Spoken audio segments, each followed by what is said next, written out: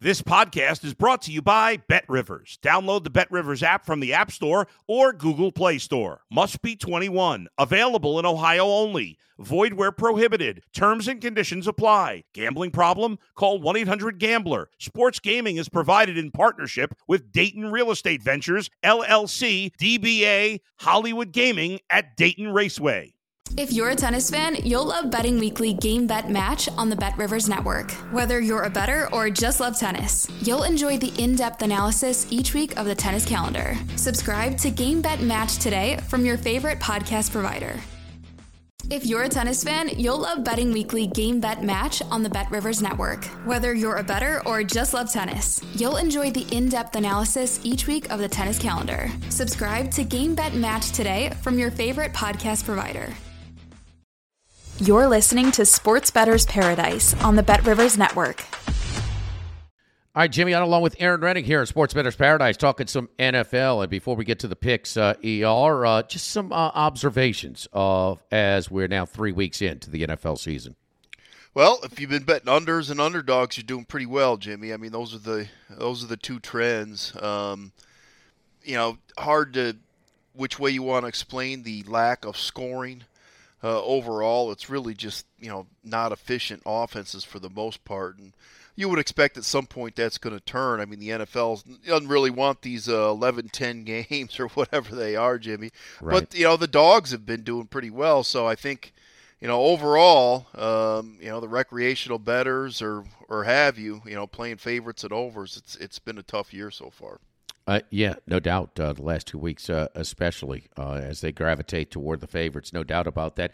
I do on my radio show on Wednesday nights. I call it the 80% Club in college football, and any public side that is 80% or more on tickets at BetRivers Data, 17 of the 18 were favorites. So, just kind of gives you an idea of where they gravitate to. Same in the NFL. And you've got your public teams. So we'll see about that. But two of the biggest public teams, three of the biggest public teams, Kansas City, Tampa Bay, and Buffalo, all go down this past week. Yeah. I was on the good end of it with the Indy, and they probably, not sure they actually deserve to probably win that game, but Tampa Bay was playing Green Bay, so that was probably a little bit different of a pros versus Joes, if you will, type of game. But it's like I say, the underdog, maybe the uglier sides have definitely been live and come in pretty well so far. All right, let's look at Thursday night. And Joe Burrow being sacked more than anybody, even above last year's historic rate in the first 2 weeks with that retooled offensive line. Jets were the right recipe for improvement as they took care of business, moved the ball effectively against that weak Jets defense. Now here comes Miami. Boy, how about the snaps in the Buffalo-Miami game? Buffalo also got crushed with a bunch of injuries before the game started with 4 starters down and in game as well, and still had a chance to win it late. The total is at 47 right now with the Bengals in Miami on Thursday night. It's interesting, Jimmy. It seemed like people couldn't get enough of the Dolphins over last week against Buffalo after that second half comeback against Baltimore the week before, where it looked like the greatest show on turf is back in form down in Miami. And this week, interesting, that total has actually kind of gotten bet down a little bit. I think some of that is the questionable status of quarterback Tua for Miami, which, again, questionable, is going to be limited in practice. Not exactly 100% at this point that he's going to go, but Teddy Bridgewater is the backup, so I feel, capable and fine with him for that. Talked about it with, Cincinnati last week. They faced these kind of under teams and teams that could really pressure the quarterback so far in their 3 games this year. Obviously, going back to week 1, Pittsburgh, nobody over the years has pressured the quarterback as well as the Pittsburgh Steelers.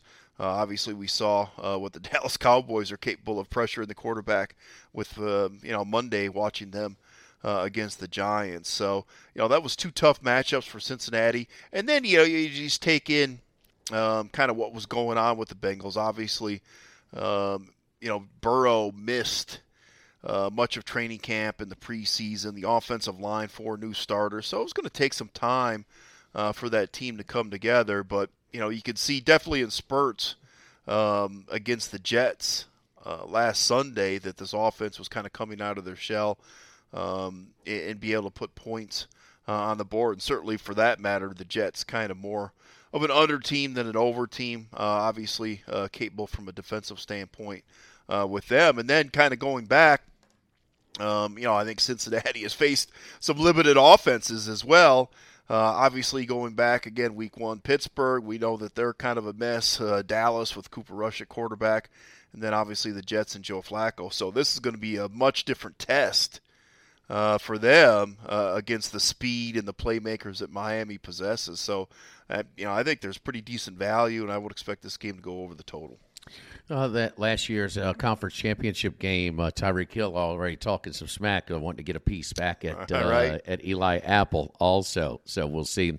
And you I think you're spot on as far as one of the factors you're talking about in Joe Burrow missing training camp / preseason. One of the things that makes him special is his commitment to preparation. Yeah. So, he'll outwork you to death. There's no doubt about that. He's got a hunger factor in him. So, Cincinnati, Miami over the 47 on Thursday night football, the Amazon game.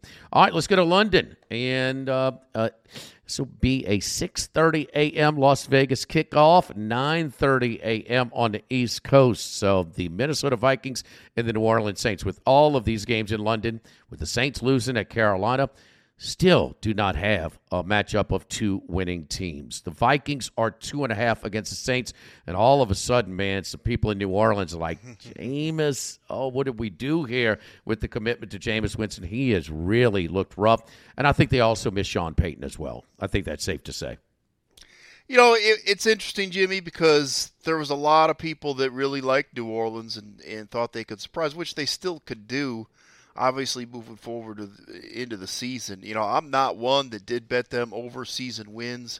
I was kind of neutral on them for the most part. I did think the loss of Sean Payton was, going to certainly hurt them at some points, and just, some other things going on. And, with Winston, we've seen what you get. It's just been some sloppy football, the turnovers, and I think more than anything at this point, the injury concerns as well. He just cannot move around in the pocket, which you really need to do in today's NFL. So teams are really coming at them. You saw that with Carolina. It was just blitz after blitz on Sunday. And now, making matters over worse. Obviously, he's got the bad back, and you got to travel to London. But the wide receiver group is banged up here as well. You might know a little bit more about the status than I do, Jimmy, but, I think, 2 healthy wide receivers by the end of the game against Carolina. So, that makes matters pretty tough on this Saints team. And, as you mentioned, without Sean Payton, the discipline certainly hasn't been there. The defense, which has certainly carried this team at times over the last couple of years, has not looked like the same unit as well. Meanwhile, with Minnesota, this is a team that I liked. I thought they could definitely improve. The loss of head coach Zimmer, really the replacement of Zimmer with O'Donnell, was just going to be kind of a fresh outlook for the Vikings. You saw that in week 1, where they take care of business against the Packers. Probably more impressive on the scoreboard than it really was on the field of play. But with that said, the Packers have wheeled back with 2 strong performances against Chicago and Tampa Bay, Jimmy. They did not look good, obviously, against that Monday night against Philadelphia, the Cousins turnovers, etc. However, Philadelphia, just absolutely destroyed Washington. They look like the real deal. So losing to the Eagles, I can certainly go ahead and give them a pass. Obviously, all out to be able to get by the Detroit Lions. But, the Lions are another team that I think is greatly improved from last season as well. So Cook's questionable here, the running back for the Vikings. Generally, running backs don't mean all that much to the point spread, but I still feel like this Minnesota team moving forward. I'm not sure what to do with the Saints, but I thought this was a short number, so I took the Vikings. Vikings -2.5 right now at Bet Rivers. I was one of those guys that took the Saints on the win total when it was 8 at over 8, and maybe I minimized the Sean Payton because everybody else was in place. The Carmichael has called plays before for them, right. But no, when Payton was calling it last year, the few games that Winston was healthy, he was careful with him. He didn't just unload it. He was a lot of safe stuff. It really was. Yes, yeah. I mean, they the play calling will let you know the confidence level they have, and at that point, but the whole new receiving core. And so when you see Traquan Smith in the game for the Saints, that's not a good sign. They are 0-3 against the spread right now. 0-3 against the spread. The Las Vegas Raiders. And now they're 0-3 straight up as well. So now they come back home in a desperate spot. This is another one on paper. My goodness, they had so many distractions last year. So some stability entering this year. You add a piece like Devontae Adams, Chandler Jones. Maybe the record won't be as good because they were lucky or fortunate, I guess I should say, in so many close games in 2021. But my goodness, this looked like a better team, more stable situation. On paper, it has not been that case so far, ER. It's funny the nature of the beast in the NFL last year. I had pretty good bets on the Raiders season under wins, the Raiders not to make the playoffs. Everything went wrong off the field, and they just kept getting the job done and winning those close games. Now, when everything was said and done, and the point differential, a lot of the other metrics as well. I mean, the Raiders were probably a below-average team, but on the field they were able to garner wins, and really had a chance to win Cincinnati in that first the wild card game in the AFC playoffs, Jimmy. So with that said, I didn't mind some of the changes that the Raiders made. Obviously some of the additions that they made. I thought it was worth giving McDaniels a shot here at the head coaching position. Making the change with the regime from the GM and the president of football, et cetera, whatever it is, that was needed. I mean, the draft had been horrible. Maybe they're paying the price for that this year, Jimmy, with some really bad drafts, and a lot of the guys just have not turned out. With that said, I thought the Raiders were going to be capable this year, and so far they just have not been able to get the job done. Now, the first week they win against what I thought was a Super Bowl caliber Chargers team, so no shame in losing that game. Certainly shame in losing week 2 to Arizona, but it was a game that they dominated for a half and eventually lost to the Cardinals last week.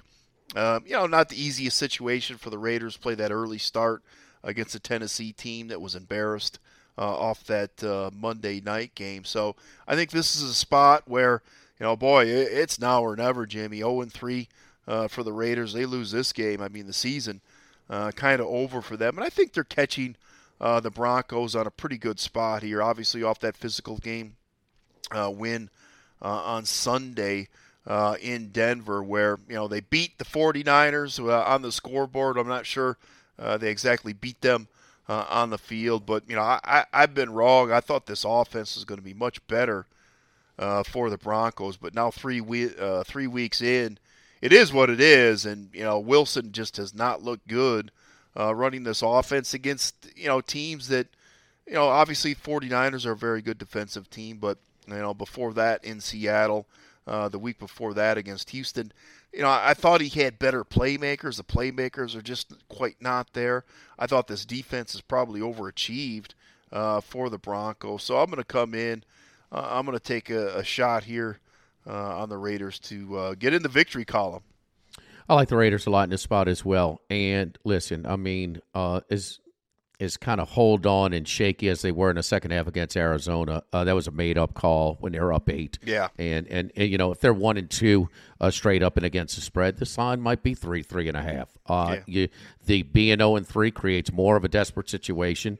And in Denver, I mean, with the new pieces, sometimes it takes time. But right now, they're not near where they need to be if they're going to live up to expectations that a lot of people had for them this season. And it's interesting, Jimmy, you mentioned the point spread. I mean, favored on the road at Tennessee by 2 last week, and then now this week, favored at home by 2 against Denver. I don't think there's a whole lot of difference between Tennessee and Denver. So, like I say, I mean, last week probably questionable if they had value. I think this week they do.